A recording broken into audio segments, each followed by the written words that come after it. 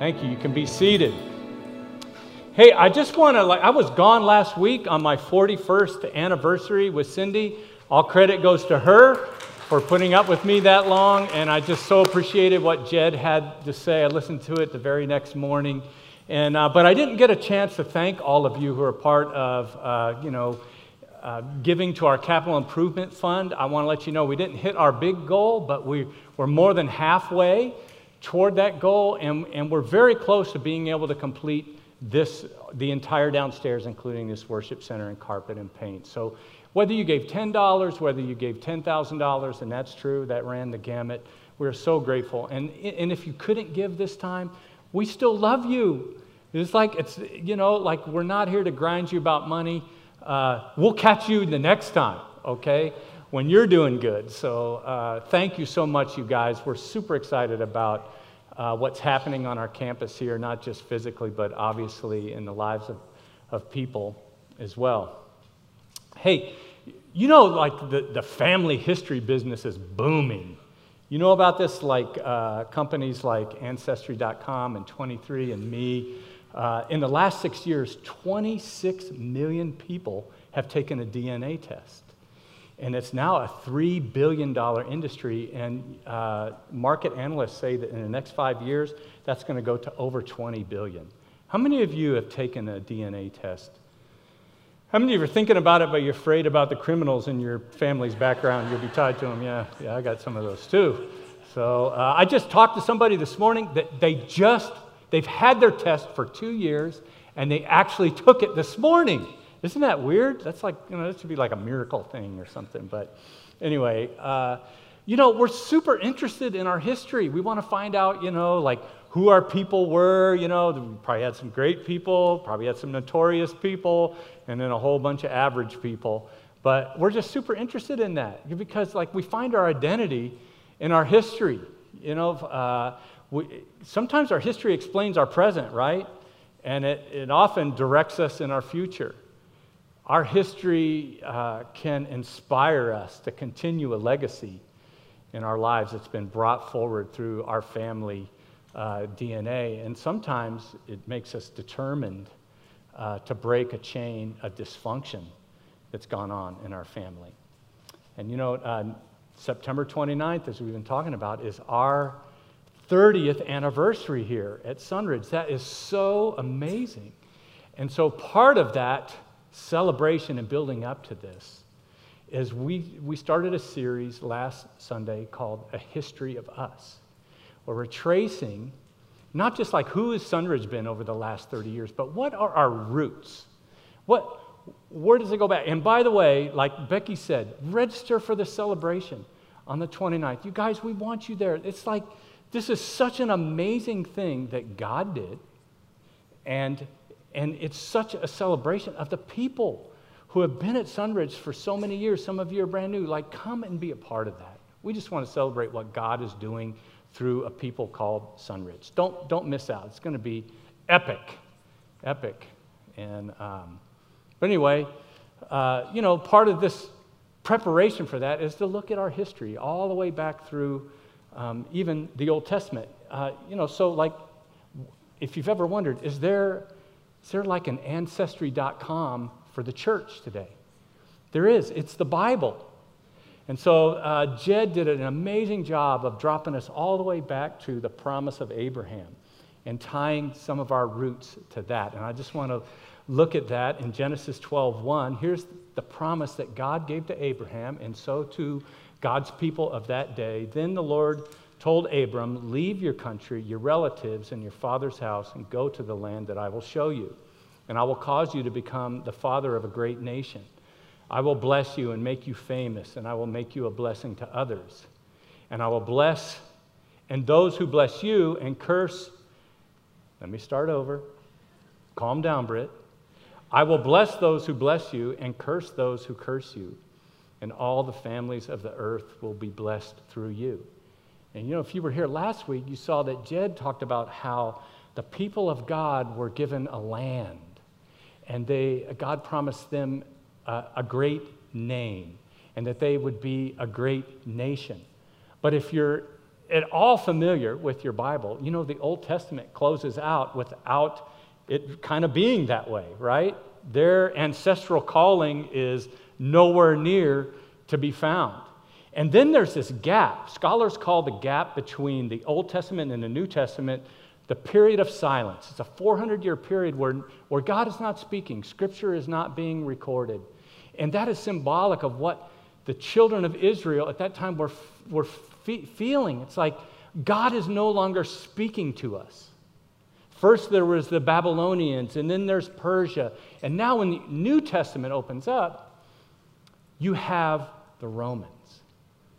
And these people that are part of the promise that God has given are under the oppression of the Roman Empire. And under the Romans, they don't have their land. They don't have their utopia. They are not a great nation. They are scattered among the nations. And their name is not great. They are just one of many ethnic groups that reside under the reign of this worldwide power known as the Romans. So their governance isn't what they wanted. It's secular and it's pagan. The values of their culture that they're living in, that are surrounded in, is totally different than what they would have preferred and what their convictions are. And they're limited in how they can worship God in their time.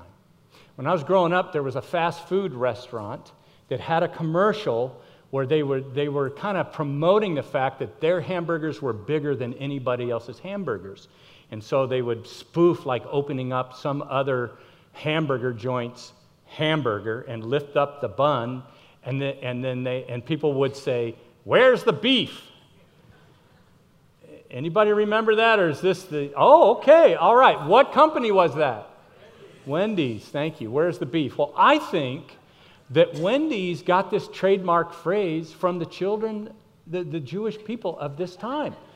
Because when the Old Testament closes out and the New Testament starts, they're really saying, where's the promise? And then, was that almost an applause? Oh, I tell you, it's not easy being me. Thank you. Then an unknown rabbi comes on the scene. He's from an obscure little town, but he comes from a Jewish family. He studied the Jewish scriptures, and he observed the Jewish religion. And in Luke 24:27, he emerges, and beginning with Moses and all the prophets, he explains to them what was said in all the scriptures concerning himself. And in John's Gospel in 5:39, he says, "You search the scriptures because you believe they give you eternal life, but the scriptures point to me." You see, the promise that God gave to Abraham, and through Abraham to his people, the promise is fulfilled through a person, Jesus Christ. That's the first fill-in on your notes, and I want to tell you, there's a couple of advantages to following along in your notes. One, you'll remember all the amazing things that I've said in the next 30 minutes. That will be helpful. But then also, you can kind of see where I am in my message. You'll know how close I am to the end. So whether you're really hungry to remember or you're like, just come on, I want to go to breakfast, taking notes is great. Jesus said that he came to fulfill his promise in Matthew 5:17. Don't think that I've come to abolish the law of the prophets. I've not come to abolish them, but to fulfill them. Jesus is saying these promises, this promise that you hold on to, in me, Jesus, these are fulfilled. The promise for God to bless you, and also the promise for you to be a blessing, they all reside in me, Jesus Christ. How did he do that? How is it Jesus is the fulfillment of the promise? That's what we're going to talk about today. There are at least 3 ways. Number 1, Jesus made a relationship with God accessible to everyone. That's how he's the fulfillment of the promise. In Luke 19:10, Jesus said, "For the Son of Man came to seek and to save that which was lost. In John 10:10, he said, I've come that they may have life and have it to the full. And what the children of Abraham wanted, and what every generation has wanted over the years, those that believe in God, and I believe to some extent, even those that don't, is people want to know, do I matter to God? Does he know I exist? And Jesus Christ came to say, no matter where you come from, no matter where you are in station of life, no matter what is going on with you right now, I came to make a relationship with God accessible to you. That's what we all want. And you know that the people of God at that time embraced that promise fully. They sucked it up. But they corrupted it. Over time, they just heard the part, I will bless you. And they became self-absorbed. And it created kind of a superiority in their minds toward other cultures, other people, other ethnicities. So that even their so-called experts, those that knew the law forwards and backwards, Jesus says of them in Luke 11:46, you crush people beneath impossible religious demands and you never lift a finger to help ease the burden. There's such arrogance in that perspective. I'm super special to God, which is fine for all of us to say. But the subscript was, and you're not. And Jesus comes on the scene and says, no. I love all the people of the world, John 3:16. God so loved the world that he gave his only son. And 50 years later, the Apostle Paul echoes this concept. And he binds it with the promise to Abraham in his letter to the Galatians. These letters that we read in your New Testament that you find, they are places that Paul went to preach the gospel. And they are letters that he wrote back to the church, to those churches addressing issues and concepts and theologies they needed to understand. And here he writes to the Galatians in Galatians 3:7, he says, the real children of Abraham then are all those who put their faith in God. What's more, the scriptures look forward to this time when God would accept the Gentiles too, on the basis of their faith. This was unfathomable to the people of God. God promised this good news to Abraham. Now, how could that be? No, that promise was just to us, but God promised this good news to Abraham long ago when he said, all nations will be blessed through you. And so it is, all who have put their faith in Christ share the same blessing Abraham received because of his faith. Listen to me. If you're a Christian, Paul says that you have the same promise through faith. That God resides in you, that he has blessed you, that he has given you something special. In verse 26, he continues, so you are all children of God through faith in Christ Jesus. And all have been united with Christ in baptism, have been made like him. There is no longer Jew or Gentile, slave or free, male or female, for you are all Christians. You are one in Christ Jesus, and now that you belong to Christ, you are the true children of Abraham. You are his heirs, and now all the promises God gave to him belong to you.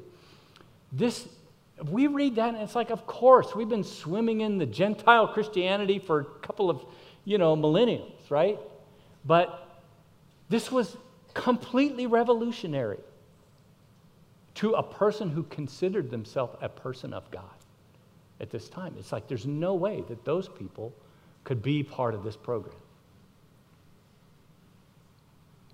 And what Jesus did, the way he fulfilled the promise, first of all, was he made that relationship that we have with God accessible to every person. And he eliminated the categories of worthy and unworthy, deserving and undeserving, superior and inferior. And he said, if you believe in me, you will have eternal life. And Paul echoes this same thought and ties it to the promise. See, being a Christian is completely based in that simple faith. It's not something that you do. It's not something that you earn. It's not based on our performance. And Paul even addresses here some of those lingering categories that were part of the way they understand their exclusivity. He says, so that all of you, whether Jew or Gentile, slave or free, male or female, you are all Christians based in faith. Now, you don't really find any historical perspective that says that early Christians didn't believe a woman could become a Christian. It's much bigger than this.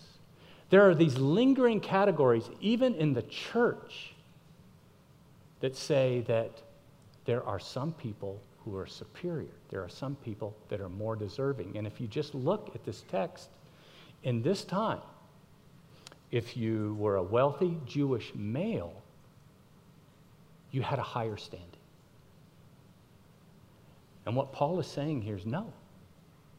All those old categories, all those ways of thinking that you bring into the church that says that there are people who are more deserving, people that are superior, inferior, because of their economic status, because of their previous religious status, or their ethnicity, or their race, or their gender. None of these things are part of the program anymore.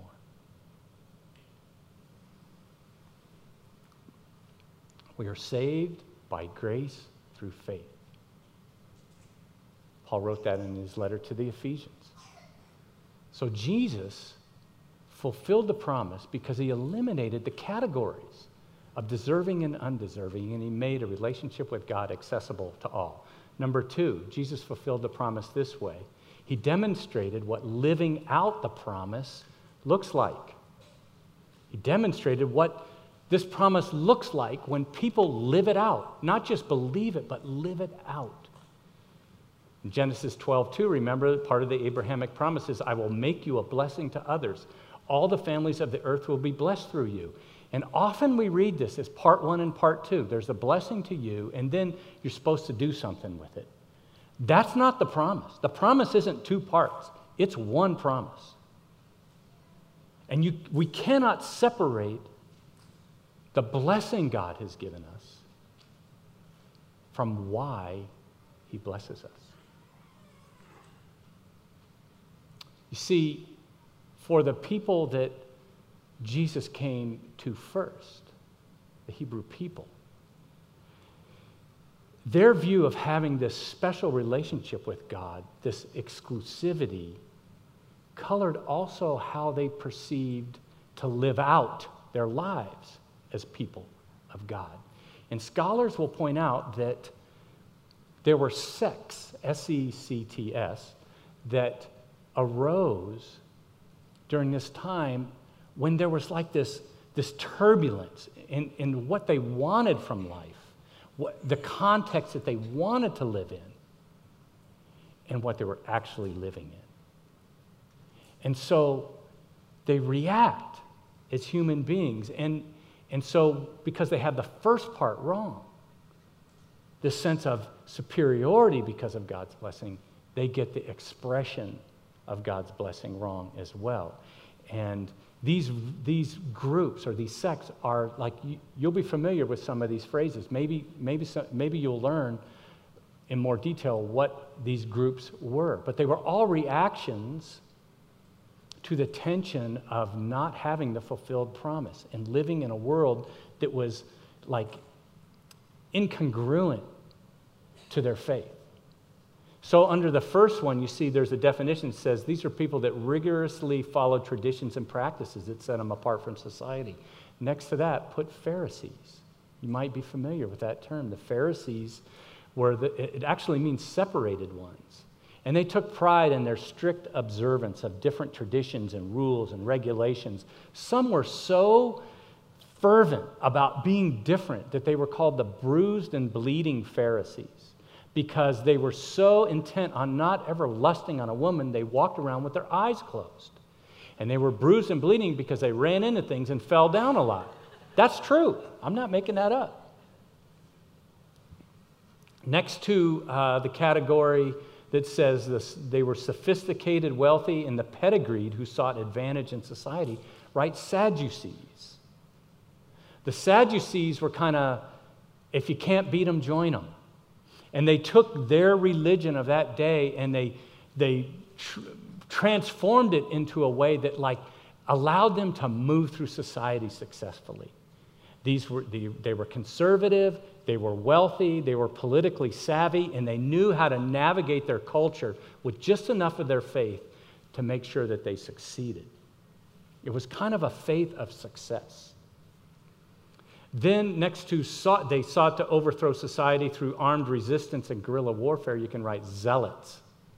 The zealots were like these underground nomadic armies that would use violence against the Roman Empire, and they would attack and hide. And you've read about Masada before. This was a group of zealots.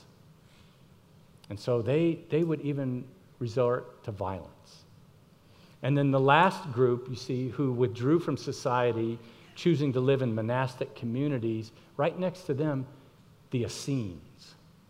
The Essenes, they studied the scripture and they prayed, but they lived in monasteries. They were just totally isolated and checked out from the culture at that time.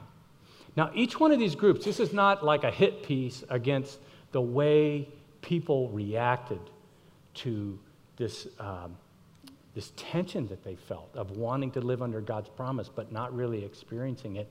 This is human reaction. In fact, some of this might sound familiar to you. In modern Christianity and throughout the centuries, there's always been Pharisees. There's always been those of us who we react to our culture by creating rules that make us feel safe. And if we can make a long enough list of things that we don't do that can set us apart, then we feel much more comfortable. And by the way, it ends up isolating us from people because no one wants to hang out with you because you're no fun. Everything's against the rules. And then we also have our modern day Sadducees who, their faith is really, honestly, it's kind of a political thing for them. Their evangelical faith is all about their economic system and getting ahead. And of course, my faith makes me rich. It's kind of where the prosperity gospel comes from. And then we've always had zealots, people that are at war with the culture and always battling, and some even resort to violence still. And we've, of course, always had the Essenes, people that, because the world is so crazy, we just want to, we don't want to maybe move to Utah and raise vegetables with some other people, but we will tune out, right? We will totally check out and keep our safe little commune of relationships. What's missing in all these strategies in the fulfillment of the promise? Living out the promise. Being a blessing, because each one of these reactions isolate us from our culture. Often Jesus invited people into faith with him by saying, I want you to follow me. In Matthew 4:19, he said, come, follow me, and I will make you fishers of men. Another way to translate that is, if you follow me, I will show you how to bless the people around you. And Christianity, at its best, has always been engaged in the world and the great problems of the world. In Jesus' day, there was compassion to the poor, to the hungry, to those who were isolated economically.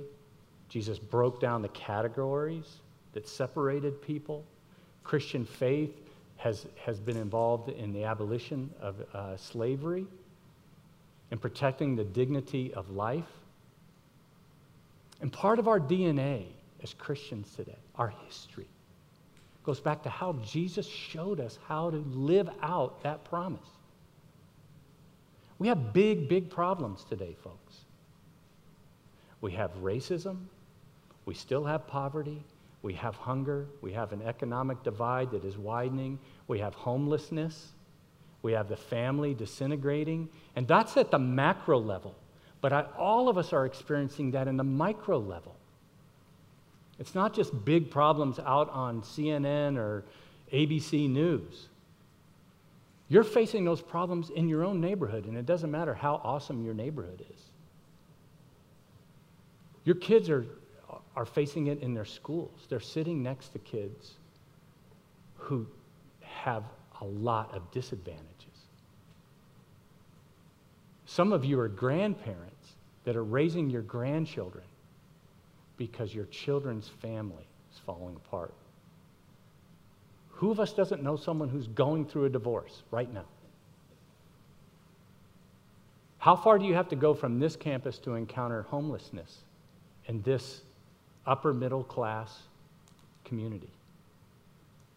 How far do you have to go to know somebody whose life is being ruined by drugs?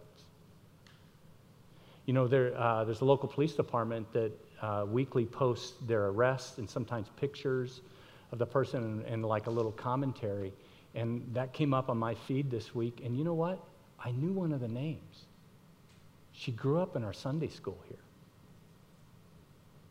It's like, how far do you have to go before you know that people's lives are falling apart? I don't have all the answers. It's one of the things I would really encourage you to do. This is like a little subset of what I want to say today. You have to come to our When Helping Hurts starting October 6th, because a lot of what we've been doing as a Christian community has not been helping. The staff went through this study. I'm telling you, it's provocative. It's going to make you think. And if we are going to be people of the promise, then we don't want to do things that don't help. That's a waste, right? I encourage you to register for that. I don't have all the answers, but I know a starting place is at our roots in Genesis 12:2, where it says, I will make you a blessing to others. All the families of the earth will be blessed through you. And you know, Jesus never demonstrated isolation. He demonstrated blessing to his generation. That's one way he fulfilled the promise. And then last, Jesus established the entity that would represent the promise to the world. It's called the church. The church. We're going to talk more about that era in our history next week. But I want to read from Matthew's Gospel, chapter 16, verse 13, when Jesus asked his disciples, who do people say the Son of Man is? They replied, some say John the Baptist, others say Elijah, and still others Jeremiah or one of the prophets. But what about you, he asked, who do you say I am? Simon Peter answered, you're the Christ, the Son of the living God. And Jesus replied, blessed are you, Simon, son of Jonah, for this was not revealed to you by man, but by my Father in heaven. And I tell you, you are Peter, and on this rock I will build my church, and the gates of hell will not overcome it. In this brief conversation that Jesus has with his disciples, he notes that the relationship with God begins with this simple acknowledgement of faith and Peter says, you are the Messiah. You are this promised one. You're the one who will fulfill the promise. And Jesus said, it's on that statement, on that belief, that I will build my church, on this rock. And a rock is like a foundation. This is when you have a foundation, it's the thing you stand on. It's what makes you firm. It's what gives every structure, every organization, every family, every person in their faith. It's the thing that gives you stability. The foundation of the church is our DNA. That Jesus Christ is the Messiah. not just in belief. That's how we initiate it, but the following of him. And Jesus says to Peter, I will build my church on that. Folks, that's what we stand on today as a church. We're not Little League. We're not, dance club. We could be, but we're a church. And a church stands on the gospel of Jesus Christ. Not just like that we proclaim that we believe it and that we own it and that we have our details all right, but how we live it. And Jesus says to Peter, I will build my church on that. And the gates of hell won't prevail against it. In other words, the church that stands on that, the centrality of Christ, and living out the gospel through our lives, that church, hell can't stand against it. In the picture here, the imagery here, isn't hell trying to beat down the church. It's the church pounding down the gates of hell, people. It's like we're the aggressors, not like as zealots, but as the possessors of this wonderful blessing that God indwells us, that he loves us. And we take that to our day and time. And when that happens, it can't be stopped. In fact, if your final fill-in, if you've been tracking with me, so we are at the end, you can breathe a sigh of relief. The church that is humbly established on Jesus Christ and lives out the calling to be a blessing to the world is unstoppable. That's what Jesus said. If you look at the history of the people of God in the Old Testament, and then you look at the history of Jesus' day, and then the church, which we're going to look at next week, here's what you find. When the people who name the name of God turn inward, when our faith becomes something that creates in us kind of like an attitude of superiority, we crash and burn. You wonder why the church isn't thriving today in America. It's not. Why isn't it? With all humility, can I just suggest like one thought? Could it be because we have turned inward? And we are not embracing the full promise of God in our day and time to be a blessing to the people around us. Jesus said to Peter that church is unstoppable. It doesn't mean that we compromise, that we give up on truth. It's how we possess it. And one of the things that's beautiful to me about Sunridge is, and I can see in our history as well, is God blesses this church when we fully comprehend his incredible love for us, and we turn that into blessing to other people, to the community that we live in, to our family, to the organizations that we're a part of, to our school, to our neighborhood. When we take what God has given us and we translate it to the world in a way that it blesses them, we are unstoppable. And in the years of our history where we've turned inward or we've chased other things besides Jesus, we haven't done so well. So where I want to stop in our history today is to look at the life of Jesus, how accessible he made faith to us, and how in his example of how he lived his life, that he demonstrated to us what does it mean to live out that blessing. And when we do that, our history tells us we are unstoppable. Not that we're going to be awesome, but that God is going to do a work through people who call themselves Sunridge. That's our history. That's our DNA. Next week, we're going to look at the early church and what becomes a movement of that promise. Until then, let's remember that God has demonstrated for us how to bless the world through the gospel that resides in us. Let's pray.